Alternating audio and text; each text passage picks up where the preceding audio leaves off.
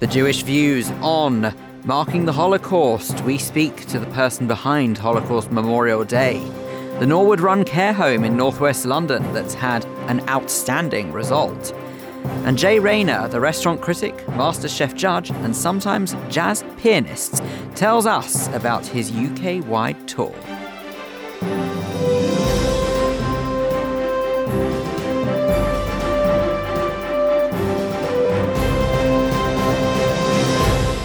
First, with a roundup of the Jewish news this week, I'm Vivian Krieger. Scotland's First Minister, Nicola Sturgeon, has announced renewed funding to ensure that Scottish teenagers can continue to visit Auschwitz.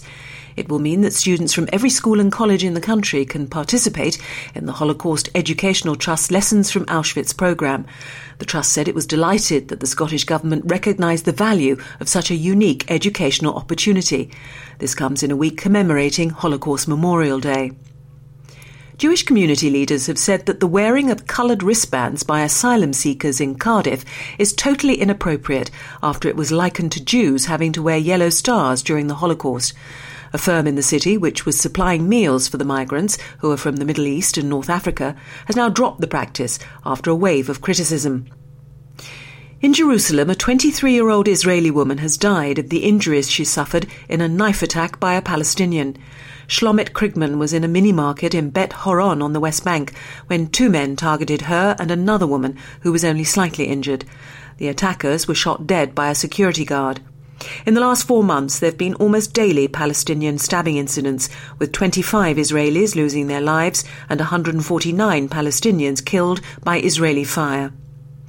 Benjamin Netanyahu has claimed that the United Nations Secretary-General is encouraging terror. Ban Ki-moon, who is soon to step down, condemned the recent stabbings in Israel, but said it was natural for oppressed people to feel frustrated and have a sense of alienation and despair. The Israeli Prime Minister said there was no justification for the attacks, and the President of the World Jewish Congress called Ban Ki-moon's comments worrying and shocking and said that he was excusing the inexcusable. And finally, a Jewish care home in Stanmore, run by Norwood, has been given the outstanding rating by the Care Quality Commission. It makes the home one of only 60 in the country to be in the top 1%. The home cares for 8 people with learning disabilities, and the Commission said it encouraged them to be as independent as possible, with staff offering support. And Diana Toman will be speaking to the manager of the care home, Peter Behan, later in the programme. That's the news. Now here's Andrew Sherwood with a look at the sport. Thanks, Viv. A Jewish adventure tour leader has made history by becoming part of the first female crew to row across the Pacific Ocean. Natalia Cohen was one of 4 British women who embarked on a 257-day journey from the United States to Australia, sailing 9,600 miles in a 29-foot boat. In football, North London Raiders A lost their 100% winning start to the season on Sunday after they were held to a 2-2 draw by Oakwood A. However, the runaway Division 2 leaders Scrabble are still going strong. Their 5-0 win over Rail Hendon, seeing them make it 14 wins from 14 games. And finally, Ashley Stokes says he's looking forward to winning next year's Ping Pong World Championships. Stokes, who has represented Team GB at European Maccabi Games, reached the last 16 of this year's event at Alexandra Palace, missing out on the quarter-finals after being beaten by the 3-time world champion Maxim Shmyrev. Thank you very much, Andrew. Well, Andrew sticks with us. Welcome to this edition of The Jewish Views. I'm Phil Dave. Let's start, as we always do, with a look through your edition of The Jewish News for this week. As I say, still joining me in the studio is sports editor Andrew Sherwood, and we're also joined by features editor Fran Wolfish. Welcome to you both. Let's start off with a rather striking front page.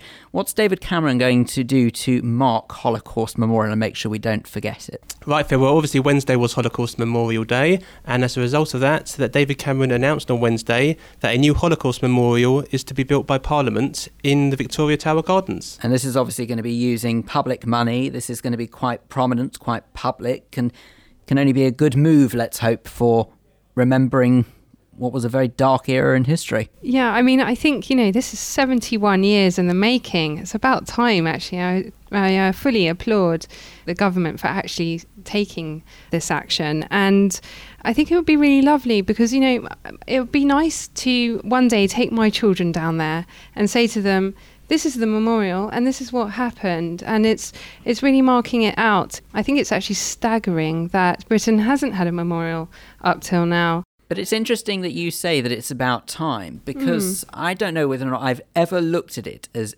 Britain's responsibility to even mark the Holocaust. I think it's fantastic we do, and I'm sure there'll be many people out there who applaud all the efforts made. I mean, the other night on BBC television, there was a fantastic hour-long memorial programme about it. But I don't know whether or not anyone would be forgiven for thinking, well, why is it the UK's responsibility? Why tax money should be spent on something like this, which, A, was nothing to do with Britain, thank goodness. I mean, obviously, they took in refugees, but it wasn't their fault it happened. And furthermore, it's not, by any stretch of the imagination, the majority religion. Not so much a responsibility of the UK or any other country for that matter, but I think it's also a matter of respect, and obviously paying respect to this atrocity that did happen back in the 1930s, and the fact that this monument will be there. Obviously, as Fran was saying, younger future generations can come and learn about it and be educated about what it stands for and what happened. But I think it also stands as a positive message about it never happening again. I think that's really important to make that point. When my daughter asks what happened in the Holocaust, she will learn, and she will look to other examples of very unfortunate, horrific genocide that's happening all over the world, and we can talk about that. And it's a memorial, yes, to these 6 million Jews, which, let's face it, unprecedented. That didn't happen ever before in world history, that so many died. But hopefully as a lesson for it to never happen again. And also, I think what is extraordinary in another story featured in the paper this week, that we can talk about the woman who, despite the man behind all of this being, of course, Adolf Hitler, she has actually said that she forgives him. How is it even fathomable to think that someone could do that? But apparently so. Who is this, and why have they now said that they do forgive him? Well, if you cast your mind back to last April, there was the trial of the bookkeeper of Auschwitz, Oskar Groening, and a lady named Eva Kor, who now lives in America, originally from Hungary, made the headlines because of all the survivors there who were giving testimony. She actually publicly declared that she forgave him, and the two then hugged. I mean, these photos went all over the world. Quite an amazing moment. Many Holocaust survivors didn't actually agree with what she had done. They had an issue with how could she forgive any Nazi, let alone this man who was so intrinsic to the whole horrific murdering process at Auschwitz. But this week, ahead of Holocaust Memorial Day, and just after a documentary about that whole episode went out on Channel 4, she actually declared that she would forgive any Nazi, including Hitler himself. Quite remarkable words. I think it's important to point out that she herself has said that she's not saying that every other survivor should follow in her footsteps. She's simply saying this is something she wanted to do, makes her feel better because it gets rid of the burden on herself as a victim. So she's really freeing herself of that. And this isn't about, looking at Hitler and giving him compassion. It's not coming from that point of view. Yeah, and also I think that a wise man once told me that forgiveness is more about self-gain rather than letting someone off the hook.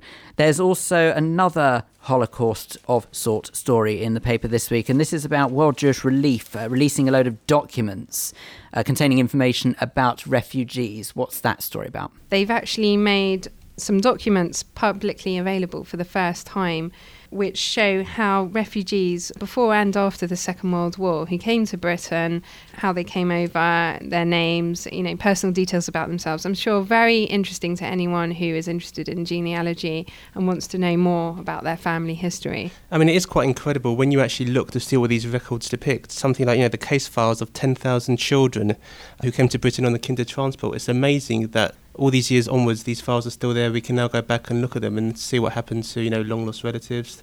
It really is astonishing. One would hope as well that this kind of documentation goes some way to actually proving, not that I believe for a second that they'd look at it, but any Holocaust deniers out there, it is actual proof, living proof, existing proof that does show that this ghastly event occurred. And I suppose that it can only go some way to helping the cause of saying, well, look, if this is what people had to go through in history, here's hoping that we never have to go through it again, because words can only do so much. Yeah, and then among the files which have actually been released are those of Margot and Richard Springer, who were actually the parents of Jerry Springer, the well-known TV chat show host. And it's interesting to, read about their history and how they came over. Again, like many other refugees, were not very much at all, and then went on to make a success of themselves and have children who made a success of themselves. So it's a lovely story from that point of view as well, showing refugees made good. And also considering that a lot of documentation actually got destroyed around that time anyway. To some families, it's going to be the nearest thing they're going to get to historic documents about their family roots and where they came from. One more story, if we will, Fran, and this is about a couple who are celebrating a rather big anniversary. Yes, Rochelle and Victor Gatter, who live at J. Living's Maitland Joseph House, are getting ready for their anniversary, but it's their 74th anniversary. That is a long time. That really is a long time. I'm just great coming observation from Andrew Sherwood there. I'm just coming up to 10 years and I'm thinking that's a long time. So 74 years, you've got to hand it to them. They've got the secret of successful marriage down to a pat, haven't they? And we should also wish Victor, the husband, a happy 100th birthday for next month. Well, mazel tov to both of them on that remarkable achievement, I'm sure. Thank you both very much indeed. That's all we've got time for the papers from this week. Don't forget, you can pick up your copy of the Jewish News every Thursday right across London, and you can also read the e-paper online at jewishnews.co.uk. So, this week saw the annual Holocaust Memorial Day, as you've just been hearing. It started back in 2001 and has been on or around the 27th of January ever since. I've been finding out more about how the day is marked and the significance of why it is by speaking to the Chief Executive of Holocaust Memorial Day Trust, Olivia Marks-Woldman. I started by asking her to tell us the reason why it's so important to never forget the era that changed the face of Europe forever. The Holocaust has been described as an episode that shook the foundations of civilization. I think this is a really powerful phrase that shows us just what a threat it was to our own humanity and our own sense of ourselves as a civilized society. And for that reason alone, we should be marking it. It was an episode where we saw the planned, purposeful murder of 6 million Jewish people. That's a threat to everybody, Jewish and non-Jewish. And we know that the Nazis perpetrated a program of annihilation of gay people, disabled people, Roma and Sinti communities, and so many others. One of the lessons that we learn is that despite its atrocity, genocide has happened since then in Cambodia, in Rwanda, in Bosnia, and still ongoing in Darfur. So these are very powerful reasons why we need to commemorate what happened in the past. And on Holocaust Memorial Day, we also look at the steps we can all take to make a better future. And also I think that with anyone who might have seen some of the ways in which Holocaust Memorial Day was marked this year. Personally speaking, I watched the programme that transmitted on BBC Two television. I found it very moving, not just because obviously I can relate to it, having had ancestors from Russia and other parts of Europe. And I think that anyone who was Jewish could watch it, but I think that anyone who was non-Jewish, it was as proven for so many of the participants who weren't necessarily Jewish, were visibly moved by what they saw. So I guess that it is important to almost not shock people, but just raise that kind of awareness to ensure that whatever can be done to prevent something like that happening in future doesn't. I mean, obviously, as you say, it is still happening now, though. So how would you say we combat to try and stop something like that happening again? Well, firstly, to address the point about the power of the ceremony, we thought very carefully about how hard-hitting some of the elements of the ceremony should be. And the films that were included within the ceremony were very hard-hitting and did include some graphic images, but very appropriately. And we felt it was important to show the horror and the extent of what happened and not to present some kind of sanitized version. People need to know exactly what happened. Holocaust Memorial Day is a very dynamic day. It has a twofold purpose. It is partly to look back on the past and to reflect on it, but it is also to do something about what we're learning about it so that we can create a safer and a better future. So it looks to the past and it looks to the future. And that dynamism shows us what can happen when people take that time to mark Holocaust Memorial Day. And we know that there have been some extremely engaging and creative activities that have been going on around the country, and that many of those involve people undertaking different projects and learning and all kinds of activities that are taking steps towards combating those kind of ideologies that sadly still exist, and undertaking projects that are in different ways creating a better future. Do you worry that Holocaust Memorial Day will lose its poignancy once there are no survivors left? We've got to be realistic. We know that a lot of the survivors now are getting on in years, and however many there are still in existence, which is wonderful, they're still here to tell their stories. Realistically, 10, 20 years down the line, they might not be here. Is it going to lose its strength and its ability to remind? This year, we anticipate there will be more than 3,600 activities across the country marking Holocaust Memorial Day. Survivors are not able to speak at 3,600 activities, but through the work of the Holocaust Memorial Day Trust, we ensure that every one of those activities has at its centre the life stories of people who are most affected. We know that the resources we create, whether in written form, through film, video, podcasts such as this, artworks, all these are ways of sharing people's life stories, people who were murdered and people who did survive from the Holocaust and from more recent genocides. So I don't think we will see a lessening of the nation's commitment to marking Holocaust Memorial Day. And survivors who we work with know that we take their legacy very seriously and ensure that their experiences are at the heart of Holocaust Memorial Day. See, talking personally, and I am not encouraged to do that on this programme very often, but I will do in this case, there's one thing that worries me quite seriously, and that is deniers. Those who are out there who completely reject the idea that A, the Holocaust ever happened, or worse, they acknowledge it happened, but they doubt the number of people who were killed. And as we know, the number is near 12 million in total when you include the others who weren't of a Jewish background, when you include them, obviously murdered by the Nazis. How does one even begin to go about combating that? Because without them being there at the time, how do we get them to believe that it happened on the scale it happened? I think there are two groups of people we can be thinking of when you ask that question. There are some people who genuinely may not know enough about the past and who may be expressing Holocaust trivialization or denial views from a place of ignorance. And I think there are others who do so with far more negative and other agendas going on. We try and make sure that the people who are unaware of the past and who are ignorant of what happened have opportunities to learn more. And that is one of the reasons we're so keen to see Holocaust Memorial Day itself expand and reach more people. And in that regard, we are hugely successful. Every year we see more activities. Every year more people attend those activities. And to have over 3,600 across the country is a huge number. We know that nearly 20% of those activities will be welcoming over 500 guests at those events. And through the many different ways that we share people's life stories, we expect to be able to show what happened to individuals and to give them their humanity back and to show everybody what happened. As we've heard just now in this programme a little earlier on during our press review, the main story on the front page of the Jewish News this week is that Prime Minister David Cameron has announced a permanent memorial for Holocaust victims.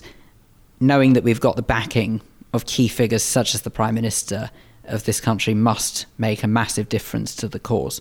For Holocaust commemoration and education to have such support, not only from the Prime Minister but cross-party, is hugely significant. Holocaust Memorial Day itself was established by the government. Holocaust Memorial Day Trust is funded solely by the government. His Royal Highness the Prince of Wales recently agreed to become our patron, and previously Her Majesty the Queen was our patron.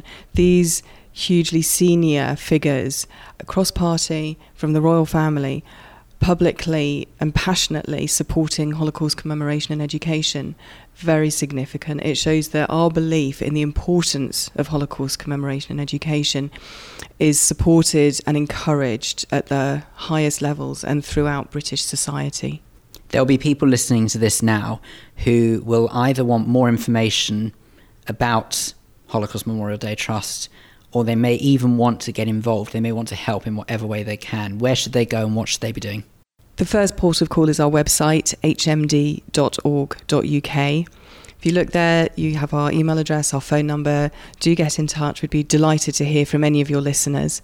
There are so many ways to support our work, whether directly as a volunteer at next year's ceremony or through sharing the information that we have and the life stories with the people within your own networks. That all helps not only raise awareness of the main messages of Holocaust Memorial Day, but really importantly shares the direct experiences of the people who were most affected and helps other people learn more about what happened in the past. Olivia Marks-Woldman, the Chief Executive of Holocaust Memorial Day Trust, talking to me there about the importance of preserving the memory of the Holocaust and how we as a community can do our bit to ensure it never happens again. Please God. You're listening to The Jewish Views in association with the Jewish News, and still to come on this edition, Clive Roslin will be here for our Jewish Schmooze. Today, Clive and Adam will be joined by founder of Mitzvah Day, Laura Marks, and relationships expert Emma Ziff. They'll be discussing what we've just been hearing, how to preserve the memory of the Holocaust. Plus, Diana Toman will be here speaking to Peter Behan, the manager at Stanmore Cottage, a Norwood-run Jewish care home, which recently received an outstanding rank from the Care Quality Commission. Now, most of us know that Rayner is a food critic, journalist, and even a judge on MasterChef. But did you know he's also a jazz pianist? Well, entertainment and culture reporter Kate Fulton has been speaking to the man himself about a UK-wide tour that he's about to embark on. He'll be taking 2 shows to various theatres. Kate started by asking Jay, what is it he exactly is doing on the stage? I'm doing 2 shows. So one is a show about terrible restaurant experiences called My Dining Hell, in which I take people through some of my worst ever dining experiences and why we like negative restaurant reviews. And I also share terrible reviews of my own work. You stand there and you read them? I use PowerPoint as a second performer on stage with me. So there's basically the 2 of us, me and the screen, and bits of my own terrible reviews come up. Just little snippets, enough for you to know that someone hated me. And I read those out as well, because it's important to balance things up. So there's that, and then I have a jazz quartet. Because you're a musician as well? I've recently allowed myself to call myself a musician, yes. I play jazz piano, and we do songs about food and songs about agony as well, because my mother Claire, late mother Claire, was an agony aunt, and a lot of blues songs sound like letters to agony aunts.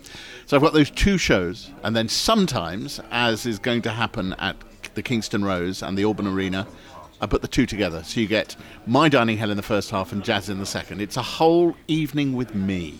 Can you expand a bit more about the jazz element? How did that all come in? It was totally accidental. I played jazz piano for a very, very long time, about 30 years from when I was a kid. Very badly, it has to be said.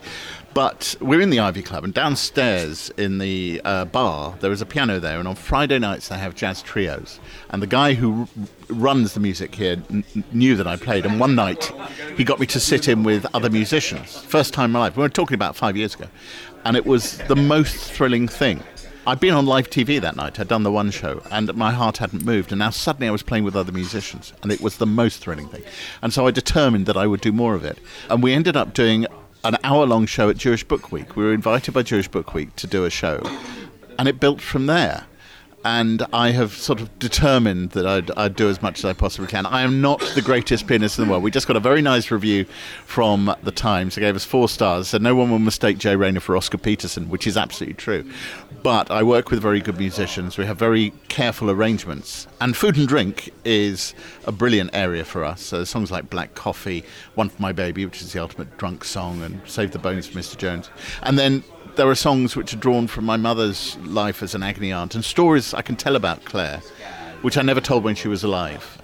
A lot of the time because I feared people would think I'd got where I am today through nepotism, but she's been gone 5 years, and I think I'm quite secure now. So there's a lot of jazz tunes that play on that agenda, and a lot of great stories, and it's just a lot of fun. How wonderful. And also about you, yeah. It's part of a book. You're saying you're sort of backing the show into a book. Well, no, what happened was the reason the performance happened was because I got very, very bored and irritated by literary festivals. So I'd write a book, and then you'd have to go to a literary festival and sit between two palm, rubber plants, and somebody who hadn't read the book properly would interview you, and it felt like you're being shortchanging the audience and shortchanging me because I wouldn't get paid. And I thought there has to be a better way. So a few years ago, I published a book called A Greedy Man in a Hungry World, and I put together my first show for that, and it turned into a thing. I found myself touring small theatres, some medium-sized theatres. It's fabulous. It's a concept we've never heard of. And it was mine, and I loved it for being mine. So sometimes if I do it as a whole evening, you'll get the performance bit for 45 minutes, send them to the bar, and then 30 minutes of Q&A. And I realised that one was coming to the end of its life after about 2 years. But I also noticed that it was quite an important money earner. So I decided to do another one. I'd done an e-book called My Dining Hell, 20 Ways to Have a Lousy Night Out, which was a collection of 20 of my most negative reviews, restaurant reviews. And so I decided to make a show from that book. And then we actually published the book in print form as well. That's an odd reversal. You don't normally go digital to print, and that's what we did. And so, it's become a part of my working life. And as it happens, My Dining Hell will be retired probably by the early summer. And then in June, I will be launching a new show based on the book that I am literally finishing now called The 10 Food Commandments. I play Moses. I'm getting a Moses. Of course you are. I'm surprised you're not God, actually. I've got a plan for God. God is going to turn up in that. But we can talk about that in a moment. There is a book, but the show is not just a reading of the book. It is a show. It's a performance. I'm talking to you now. I'm sitting with you in the Ivy Club, which is wonderful. Am I in the Ivy Club? You're in the Ivy Club. So the Ivy restaurant that everybody knows is on the corner of West Street. And then back behind it, there's a membership club, private membership club, which is basically a bit of a smarmy West End club. So I'm in this smarmy West End club, and I'm talking to you, and you seem such a nice chap. And I don't understand how you would want to style yourself as a kind of Simon Cowell of restaurants. And why is it okay to be unkind or mean to people, rip apart their livelihood, and maybe say things that are going to have such a huge impact? All right. There are a number of things to say. The first one is I don't style myself as anything. There was a reference on Wikipedia, my Wikipedia entry, that said he has the sobriquet Acid Rayner, which I thought was very funny, but I didn't know where it had come from. I've never Wikipedia. It was Wikipedia. I've never been able to find the source. The negative reviews are about a fifth of what I do. So if you look at my restaurant reviews in the Observer on a yearly basis... That's what you're known for. That's what it sort of... Well, it may be, but it's a very odd thing.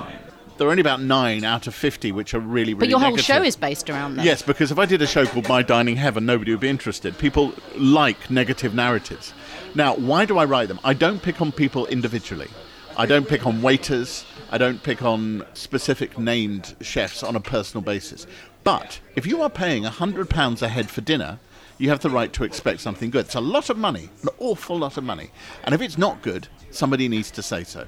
But often it's very personal, though. What, you had a bad experience, you sat next to someone that was noisy, someone's phone went off. I've been doing this job for over 15 years, and believe me, I don't base it on someone's phone going off or me having had a bad day. And the other thing I would say is, I write books. As you know, I'm on my 9th now, and my books get reviewed. I do not question anybody's right to review my books. I have no right to question it, even if they get really personal, because it's an enormous privilege to write books for a living. And you cannot then expect anybody to go, round of applause, you filled a load of pages. Moving away from that, your growing up years, you're Jewish, we're on Jewish radio. Yeah. Your mother was a household name, very much loved, Claire Rayner. Did she encourage you? Was there a Jewish element to your background? There was accidentally a very strong Jewish element to my background, which was, if we start on one side, it was a non-believing, non-kosher household. My father insisted on that I was bar mitzvah because he said you only regret things you didn't do, and actually he was right on that. I'm glad that I was. Real Reformed Jews, so, on the softer edge of things. Culturally, I look back and I can say that in the noise and the banter around the table and the relations and the food, we were, a Jewish household in that sense. But what happened was we moved house and I moved school at the same time, and I ended up with no friends. Should we have a moment's silence for this sad story? And actually my parents were quite desperate. And so at the age of 12, they packed me off to Shemesh, which was the summer camp of Reform Synagogue youth. And I came back with a small, intimate circle of just 250 friends, exclusively Jewish. And from then until about the age of 15, 16, that was the case. All my friends were Jewish. I look back at it with a slightly curious air. It was a cultural thing that united us. So in that sense, yes. And I came, and in the end I wrote a whole novel about it, Day of Atonement, which is... Were you writing it while you were at school? No, later on? I wrote it in my early 30s. We re-released it as an ebook recently, because it had never been an ebook. It was published in 98, I think, and that was the story of Northwest London Jewry. So there is no God in my universe. I'm face down in the pig, but there is no doubt that it's been a part of my upbringing. Lovely. And going back to your show, how do we get tickets? How do we find out more? The easiest way to find out stuff about my live shows is to go to my website, which is jrayner.co.uk, and all the information you could ever wish for is there. The main thing, I'll be at Kingston on February the 23rd, and I'll be at the Alban Arena in St Albans on March the 3rd, and those are the two big shows for London.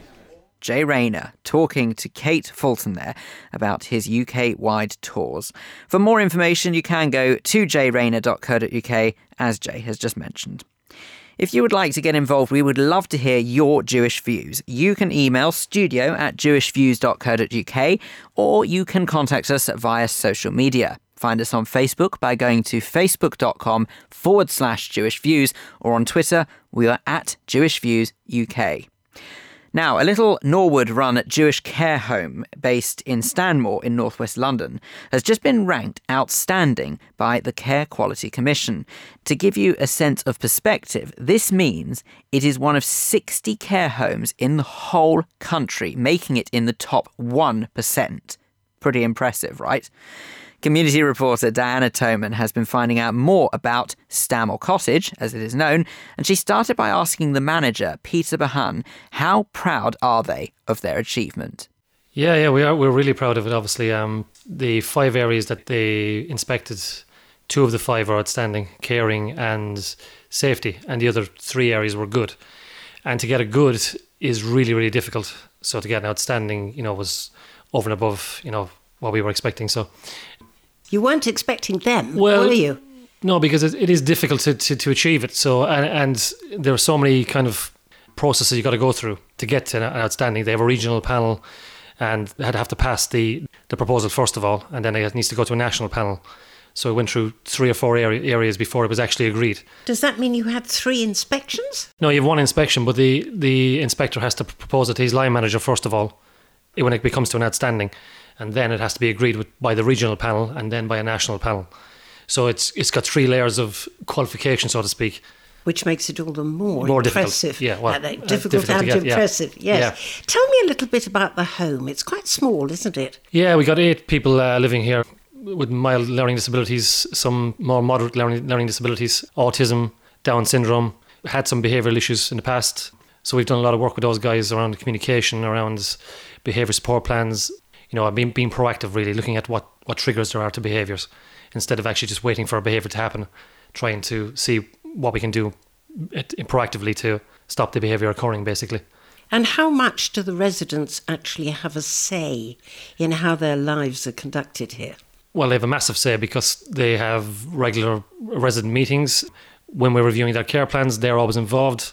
There's different levels of capacity, so people are involved in different ways. Some people can communicate verbally, some people through Makaton, some people through signs and objects. Would you just like to explain? I know what Makaton is, but do you just want to explain what it is? It's a more simplified form of BSL, so British Sign Language. Right. But it's specifically for people with learning disabilities. Some people would have been taught that when they were in school, when they were younger. Others may not have, so we've introduced it for those who haven't had it. And for those who have had it, we've introduced more symbols and signs that they can use. How old are they? Well, what's the age range? Yeah, the oldest is 42 and the youngest is 27. Really? Yeah. I got the impression it was young adults. Yeah. Well, I suppose that's... Yeah, the 27-year-old would count as a young adult. Yeah, yes. it's developmental age more than the actual age. Oh, I see. So from that, we'd be classed by CQC as young adults. So right. And how long are they expected to stay here? It's different for different people. Everybody has their own kind of personal development plan. Some people might have the ultimate goal of moving on to the supported living, for example, or having their own flat. and others maybe with more profound issues. Maybe this might be somewhere where it could be a longer term goal. So there's not a cut and dried, they're here for 10 years or 5 years. It's about giving somebody the skills to be able to develop in a way that gives them time to move on to a new environment. I can understand that, which must mean that you've got a waiting list, surely, if people aren't moving out all that predictably, shall I say. There are waiting lists within Norwood that's dealt with separately through Norwood. But for me, the important thing is that someone doesn't move on until they're ready to move on. So they have to have the right skills in terms of communication, in terms of understanding, natural day-to-day paying your bills, for example, dealing with emergencies, if there was a fire, things like that. So those kind of things. So, but some people are not, they're at a more basic level than that in terms of their support needs. So it's about how their health needs have been taken care of.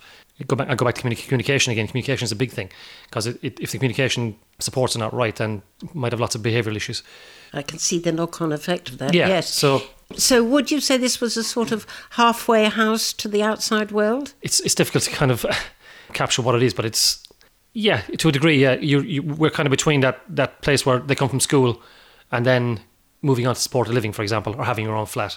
So we're kind of somewhere in between there.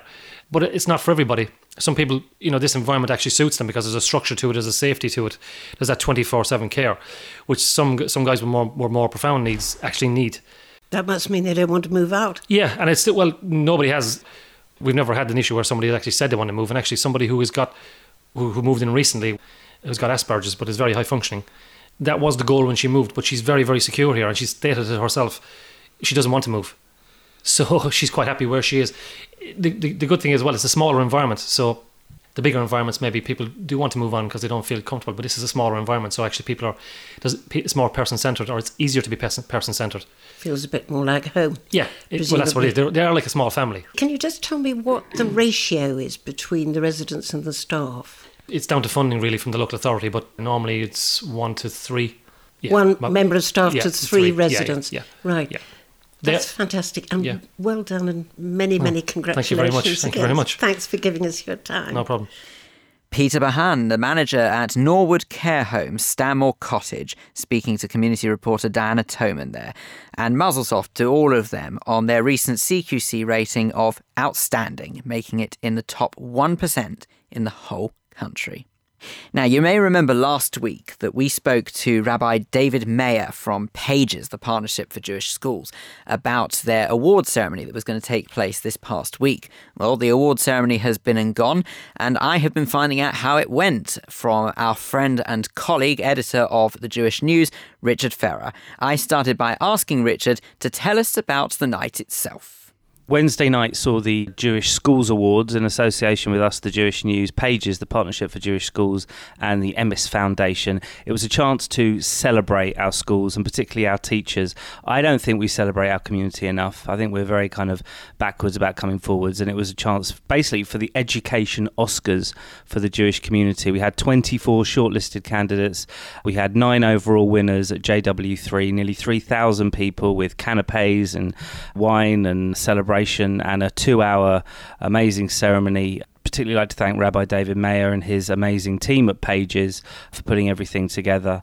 These are really exciting times for Jewish schools. The event took place only days after the latest league tables came out, which show once again at GCSE and A-level Jewish schools are way ahead of the curve compared to everybody else in Britain. So parents wanting to give their kids a Jewish education, I think, is a more and more popular thing. And Wednesday night's event, I think, really rubber stamped that fact. What would you say stood out for you as the big winners? I'm sure everyone was a big winner in their own right, but there had to be people who really stood out, their story really telling about the dedication and the time that they give to the teaching profession within the Jewish community. Who were they? Well, what really struck me was how so many different schools across all the denominations got behind this. I mean, often maybe secular schools, religious schools, they might divide, but if anything unites us, it's education. So you ask what stood out. Well, for me, it was the rapturous applause that a lot of these educators got from the people, colleagues from the schools in the audience. Mr. Patrick Moriarty, head teacher at JCOS, got a rapturous ovation when he won his award for outstanding inspirational leadership in a secondary school. Malka Goldblatt, was the biblical and Hebrew teacher at Hasmonean High School. She really was well received when she won her Innovation Award. There were some really terrific highlights. It was an incredibly informative, educational and often moving evening, and I think everybody left with a real smile on their face. I think it's going to become a real fixture in the Jewish calendar, and I really look forward to doing it all again next year. Well, this was, I was just about to say, quite a big deal for the Jewish News, because this was the first of its kind. We learned that last week when we spoke to Rabbi David Mayer. You may remember Diana Toman spoke to him. And I think he was implying that he was quite excited by what this could become. And now that it's actually happened, I trust you do see a future for this. Yeah, as I said, I think we need to celebrate all the different facets of our community. The Jewish community is an incredible example in so many ways, education just being one of them. So the more we do this and the more we reflect on ourselves and outwards to the rest of Britain, the different standards that we set ourselves, then I think that can only be a good thing. There was a really good representation of politicians there. There was a really good array of leaders of different organisations and communities outside the Jewish community. We were hoping that Education Secretary Nikki Morgan was going to be there. Unfortunately, she wasn't able to come, but there was an education minister present, along with Tulip Sadiq and Mike Freer. So there was a good array of parliamentarians, and really hope that we can have that sort of turnout and more. Now that it's a fixture in the calendar and people know what it's all about, next year will be even bigger and better. Well, just finally, looking towards next year's, if people want to get a little bit ahead of the game, are they able to start registering people that they would like to see win an award now, or is that to be announced in due course? Well, I think we sprung this on everybody with the shortlists and the nominations, and I think it was something of a surprise. So I think it's a little early for that, but I think as we get past the summer and into the autumn, certainly look out in the Jewish News and online, we'll certainly be shouting it from the rooftops and hopefully broadening it out a little. It was a national awards, but the majority of the awards and the candidates were from inside Greater London, so hopefully next year we can perhaps look at remedying that. You're listening to The Jewish Views, and this is the Jewish Schmooze, the part of the show where studio guests join me, Clive Roslin, to discuss matters that you've been hearing throughout the programme so far. And joining Adam Bradley and me today are two really magnificent women, the founder of Mitzvah Day, Laura Marks, and relationship expert Emma Ziff. The subject for the edition is Holocaust Memorial. This week, thousands of people marked the annual Holocaust Memorial Day, and we also heard Phil earlier in the show talking to the chief executive of Holocaust Memorial Day Trust. The question is, how should we, as a community, ensure that future generations learn exactly what happened during that horrible time in history? By a lucky coincidence, we have one of the trustees of Holocaust Memorial Day Trust right here with us. So let's start with you, Laura. Holocaust Memorial Day is very close to my heart. I became a trustee because I believe very strongly in both commemoration of the people who died, the people who were murdered, but also, just as importantly for me, is the need to ensure that people in future generations understand it so it doesn't happen again. And we talk a lot about it not happening again. And in the meantime, we're also commemorating the genocides in Darfur, Rwanda, Cambodia, and Bosnia. So it clearly does happen again. And what's going on in Syria may well turn out in the future to be classified as a genocide as well. So we just can't be complacent. We've got to keep teaching each other, listening to stories, and asking ourselves, how do we allow this to happen? You know, I was a little boy during the Second World War and during the Holocaust, and I remember after the war meeting an extremely charming woman, and she had a number on her arm. And I asked her what the number was, and she then explained very sweetly and very kindly and without any emotion that she'd been in a concentration camp and what had happened. And it's stayed with me ever since. We're not going to have those sort of people in the very near future. So what do we do then? What do you think, Emma? I very much believe in inclusive of other people as well, other countries, as you mentioned, Laura, about genocides in other countries, but also people who were lost in the Holocaust, for example, LGBT, disabled. So it starts to become much more inclusive for other people. So if other people are disabled, they can actually have a connection with that. If someone is lesbian or gay or transgender, they can connect with that. And I think that's important for communities to bring them in as well. I think the inclusivity is vital for us going forward with Holocaust Memorial Day. when, as Emma sort of alluded to, there were estimations up to possibly 20 million people died in the Holocaust. 6 million Jews, plus all the Russians, the Poles, the Gypsies, the homosexuals. Yeah. That, I think, is vital. And I think it also is important for us as Jews to show that we're not completely insular with our views. We are looking outwards to the Holocaust. We're not just saying never again to the Jews.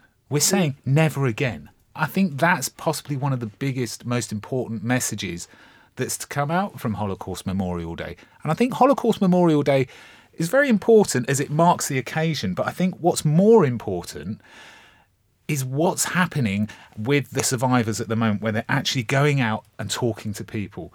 The value in that is enormous, and it is a concern that there aren't so many survivors left. And that, I think, never forget. I think the only way we can actually do that is for these stories to keep being passed on through the generations, not stopping when the survivors are no more. Of course, what the Prime Minister has recently announced is that there's going to be a memorial, a statue or something like that outside Parliament. And that's going to mean a great deal, isn't it? We were doing the work for the commission, the Prime Minister's Commission on the Holocaust 2 years ago. Then I spoke to a lot of people. I was writing the Jewish submission to it. And I was dubious about the memorial. And a lot of people were dubious about a memorial. A lot of survivors were dubious. And then somebody said to me, look at the memorial to the animals who died in the war on Park Lane. And there's a magnificent statue. And I changed my mind at that point. And I thought, a memorial does play a part. It's very visible. It's something that hits you in the eye, and you can't, if it's a good memorial and in the right place, you can't escape from it. I know there's going to be a competition to find the right memorial and the right person to build a memorial, and I'm hoping that they come up with something that is jaw-dropping, so that every time people walk past it, they will remember what happened. And something poignant like at Liverpool Street with the Kindertransport Memorial. It's just heart-wrenching when you see it. It's subtle, but it's so powerful, and I agree. I hope it's not some kind of modern take. Although I don't like the fact that people are sort of sitting there and throwing their packed lunches all over it as well. That gets to me, and only because it's so low down. I just wonder what you wanted to say about, I guess, history teachers. They're really important for this. My partner was a history teacher, and when she would go into schools and work there, because she is Jewish, she had that take on it. A lot of her family were perished during the war, and for her, she obviously had a take on it. And she got a lot of her information from the Imperial War Museum, so they have packs and things like that. However, a lot of schools were starting to say it's actually quite expensive for them to take it on because they cost quite a lot. So I really feel that there needs to be more information for schools. It doesn't have to cost a lot or even anything. This is something that's put into place.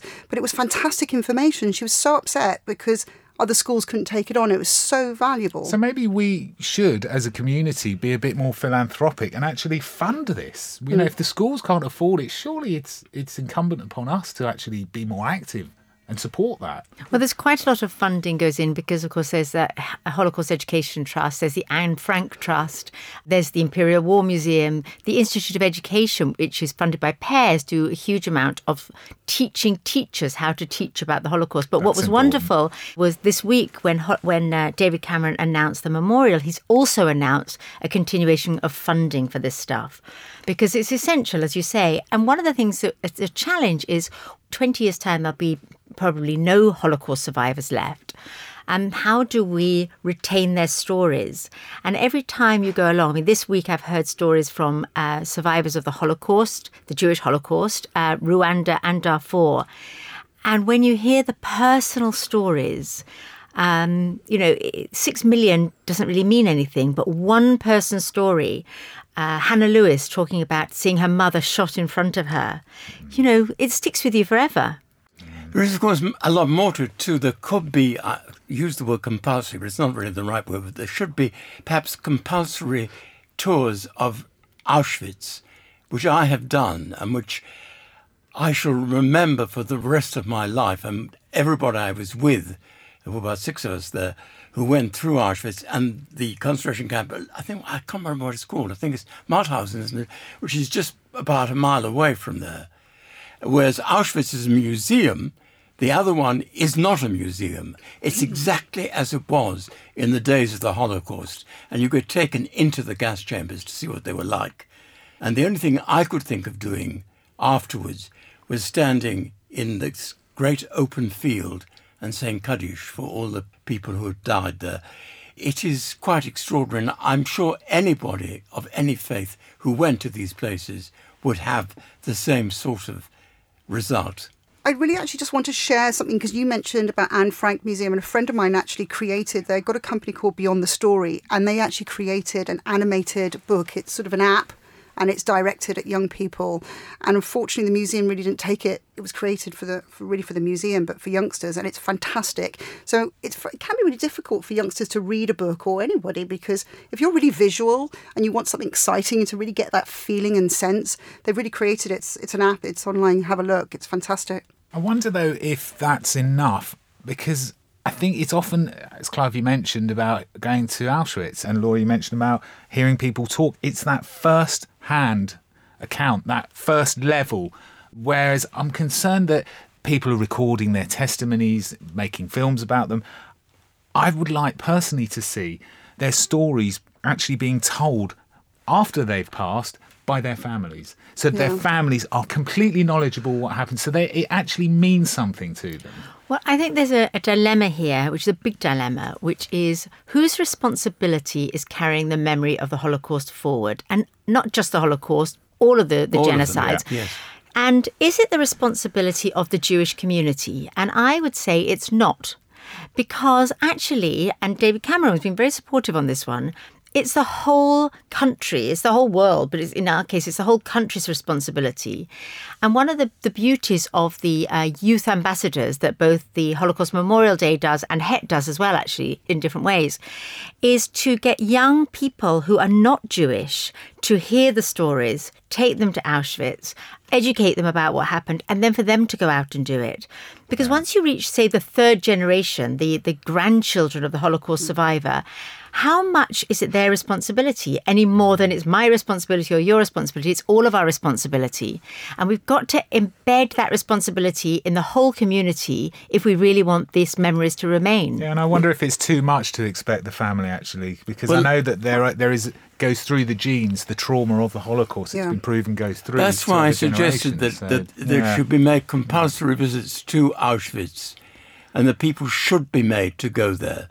I remember when I went to Poland and to Latvia, people tried to put me off going to see what was left of there weren't concentration camps in Latvia, but there is a graveyard there where all the Jewish people who had died shortly after coming out of the concentration camps were buried. And they tried to persuade us not to go there, not to look at it. Oh, you don't want to go there. And I think that's the sort of thing that should be shown by Latvians to everybody. But how can you make someone who's not interested? How can you say it's compulsory? Does that not have a counter effect that you're actually then forcing it on people and it's not, well, I don't want to know? Well, then how else do you do it? Well, there's a practical consideration here as well, which is it's not practical and it's not affordable for everybody to go. I mean, the government pays for 2 sixth formers from every school in the country to go. That's the project Lessons from Auschwitz. But it's not practical for everybody to go. It's just not going to happen. So we have to work out how to enable the people who have taken it on board and the people who do care about it and have been educated about it. How do you get them to pass that on? And I tell you, there's another thing that I think is interesting is how to ensure that non-Jewish kids understand about the Jewish Holocaust and how to ensure that Jewish kids understand about the other genocides. Yeah. Because until we understand other people's genocides, it can't only be about us. You were saying this earlier. Absolutely. So we have to go to Bosnia, we have to go to Rwanda, it's not so easy to go to these places, but we have to get a sense that this is going on around the world and that people kill each other. Our time is up and we will have to leave it, but it's a lot to think about, so thank you all very much indeed. And my thanks to our guests, founder of Mitzvah Day, Laura Marks, and relationships expert, Emma Ziff. And it's time now for our rabbinic thought for the week, and this time it comes from Rabbi Michael Evan David from Edgware Masorti Synagogue. This week, we will read Parashat Yitro, and the familiar yet still amazing story of the people of Israel receiving the Torah on Mount Sinai and sealing their covenant with God. This very event is called, in theological terms, revelation, and implies the idea of God communicating with human beings, revealing his presence and his project for us. The understanding of revelation is one of the main differences between the modern streams in Judaism. Orthodox Judaism, reflecting one interpretation of the Talmudic sages, believes that not only God revealed his presence, but also gave to Moses a text, the Torah, identical to the one we have today and eternally binding for the people of Israel. The emphasis is in God as legislator. Reformed Judaism, on the contrary, understands revelation differently, and they don't believe that the text of the Torah was revealed in Sinai. Therefore, Jewish law is a human construct, and every Jew has the right to make his own informed decisions about it with complete autonomy. The emphasis is in the individual as practicer. Masorti Judaism has yet a different view. We agree with Reform on a non-fundamentalist view of the Torah, accepting the main academic version of the text as a human construction that took hundreds of years to get to the form we know. On the other hand, we do see a divine inspiration for such a text, one that started with God revealing himself to Israel in Sinai, and that was passed generation after generation. We differ from the Reform in the fact that we do see Halakha as a binding expression of the Jewish commitment to that revelation in Sinai, an expression that has always evolved and changed with time and place. The emphasis for us is in the community, in the narrow and wider sense of the word, as the legitimate expression of the collective will of the people of Israel and their response to the reality of God. Thank you to Rabbi Michal Evan David from Edgware Masorti Synagogue with our thought for the week. Just before we go, in the time the Jewish Views has been on air, we've had a couple of requests here and there about various appeals and events. But this one we simply had to read out.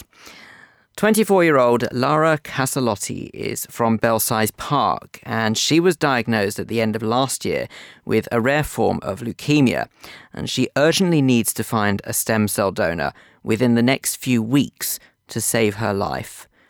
The problem is that she is from mixed heritage, which makes it hard to find a match.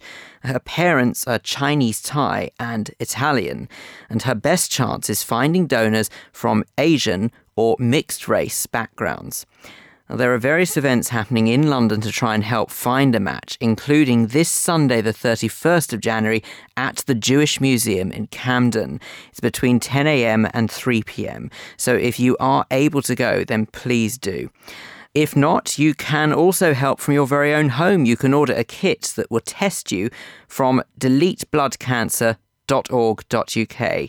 That's deletebloodcancer, all one word, .org.uk. And you can also find out more about Lara by going to match4, that's the number 4, lara.com, match4lara.com. With any luck, someone out there will be able to help Lara in time, and naturally, everyone at the Jewish Views wishes her all the best. And that's all the Jewish Views we have time for. Thanks to our guests, Olivia Marks-Woldman, Jay Rayner, Peter Behan, Laura Marks and Emma Ziff, who were on the Schmooze, and of course, you at home for listening. Thanks also to the team, including our producers, Adam Bradley and Sue Greenberg.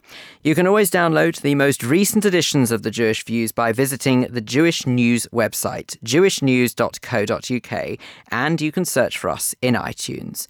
The Jewish Views is brought to you in association with the Jewish News and is part recorded at the studios of Jewish Care in London. I'm Phil Dave. Do make sure you join us next time here on The Jewish Views. Goodbye.